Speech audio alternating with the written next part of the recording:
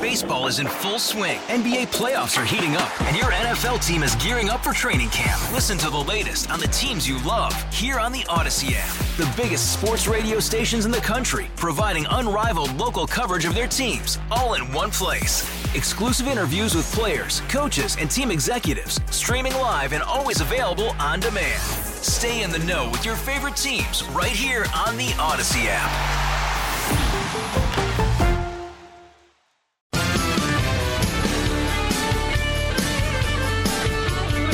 5:35, Jeff Gass, News Radio, WRVA, Monday evening. I was absolutely blown away when an old friend, a retired police detective, announced on his Facebook page that he and some other first responders had just, well, they had each written plays and they were going to be performed. And I thought, well, wait a minute. How is that possible? I mean, I know these folks as great law enforcement people and firefighters and EMS people, but I don't know that I ever would have said, oh, yeah, I fully expect that they will be writing plays. Well, guess what? It's happening. It's called the First Responses Festival, and it's at the Firehouse Theater. And the gentleman behind all of this is somebody who is part of providing this sort of training to first responders. David Robbins is joining us. David, thank you for being here. Hey, it's an honor, and thank you. Well, the honor is mine. Tell me about this program and how it all got started. Well, good. First of all, thanks. Secondly, yeah, you were saying, how is that possible? And this is kind of the answer to that.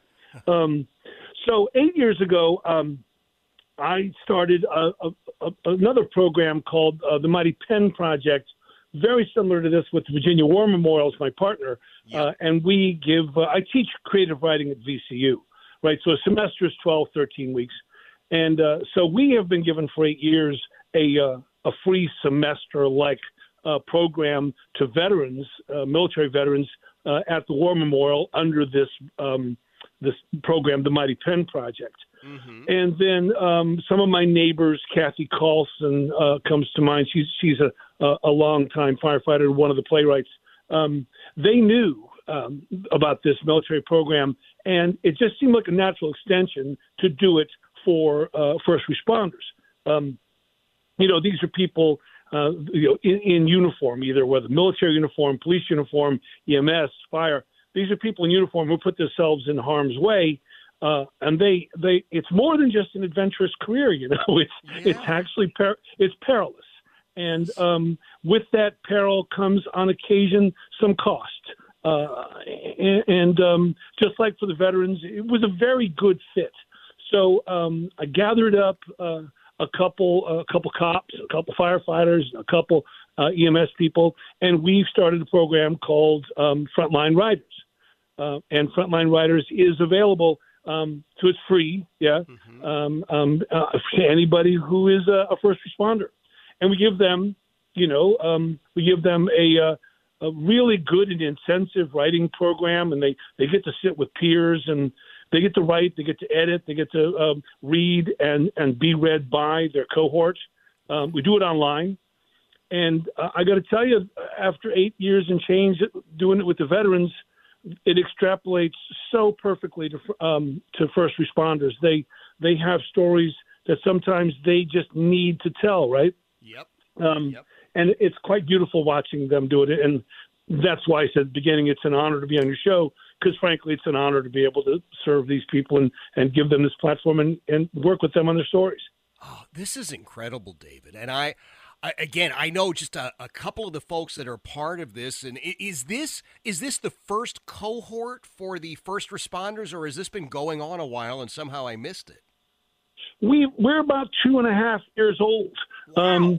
But the idea to do one act plays, again, stems out of something that we're doing with the veterans. There's a Veterans One Act Play Festival that's at the War Memorial starting next week, and the following week, starting on the 24th, the first responses One Act plays are going to be held at a lovely festival and beautiful productions by the Firehouse Theater. Yeah. So who's acting in them? Did you get VCU students? Have these guys and gals reached out to their fellow law enforcement or other first responders? No, this is where it's really cool. These are professional productions. I mean, this is what's great. Joel Basson, who for a long time has been the creative director at Firehouse, when I first brought this idea to him, he caught it immediately. I was just thinking, hey, man, give me a couple Dark Nights, give me some actors, give me some music stands, right? But he didn't. Yeah. He has turned this into a real top-line professional production. There's 4 one-act plays. Each one's, I don't know, between 12 and 16, 17 minutes long. They all have their own director, their own cast, their own stage managers, and it's all professional. I mean, I got to tell you, I worked with each of the 4 playwrights, 2 police, 2 firefighters, and these stories are heartbreaking. They are brave. They're everything that these people are. They're human. They're humane. It captures the danger, and it also captures the heart you got to have to step in harm's way for the rest of us who ain't doing it. Yeah. Oh, that is such a great point. Frontline writers. So, look, we've got a large representation of first responders who listen to this program for any number of reasons, not the least of which is that I'm an ex-cop, and I didn't know that. Yes, sir. So, for folks who are listening, going, "Hey, wait a minute! If Ben can do it, then I can do it," or something like that. Is it possible to apply for this? Do you have to be chosen? Yeah. How does it work? Oh, no. First of all, it's free. Secondly, if you're a first responder, our motto is that you've already paid for it, right? You put on that uniform, you've paid for it. So it is at no cost to the students. Just Google Frontline Writers, and you'll find us online. We've got a little website. And we are taking applications for a spring class. We have some slots left over. Okay. It would be, honestly, folks, if you're out there listening, I promise you that you will have a real life-changing experience. Everybody who's been through the program comes out the other side, having had the opportunity to not only tell their story, but to be able to study with a university-level professor amongst other people with real similar stories, and help them tell theirs and to tell their own. And you come out the other side a better writer.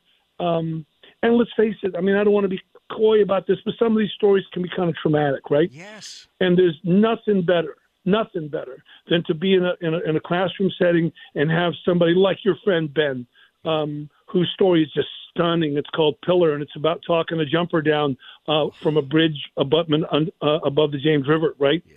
And for Ben to be able to put that story down and for all of us to hear it, and for me to have the chance to work with him to fashion it into a really well-told story.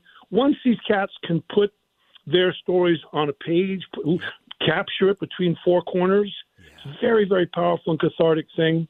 And it's beautiful for them to do it. It's beautiful for us to receive those stories. So, yeah, if you're out there listening, you're a first responder, just Google Frontline Writers. You'll find us, apply, and we're going to crank up a spring class. So please do. This is so cool. David, I'm going to share that on all of my social media channels, if that's all right. And I want people, thank you. Yeah, I want people to come out to this First Responses Festival. Now, it runs, if I understand it correctly, March 23rd through April the 15th at the Firehouse Theater? Yeah. Yep. Okay. Good place to get tickets. How should we do that? Firehouse Theater box office. Just call them or go online. Okay.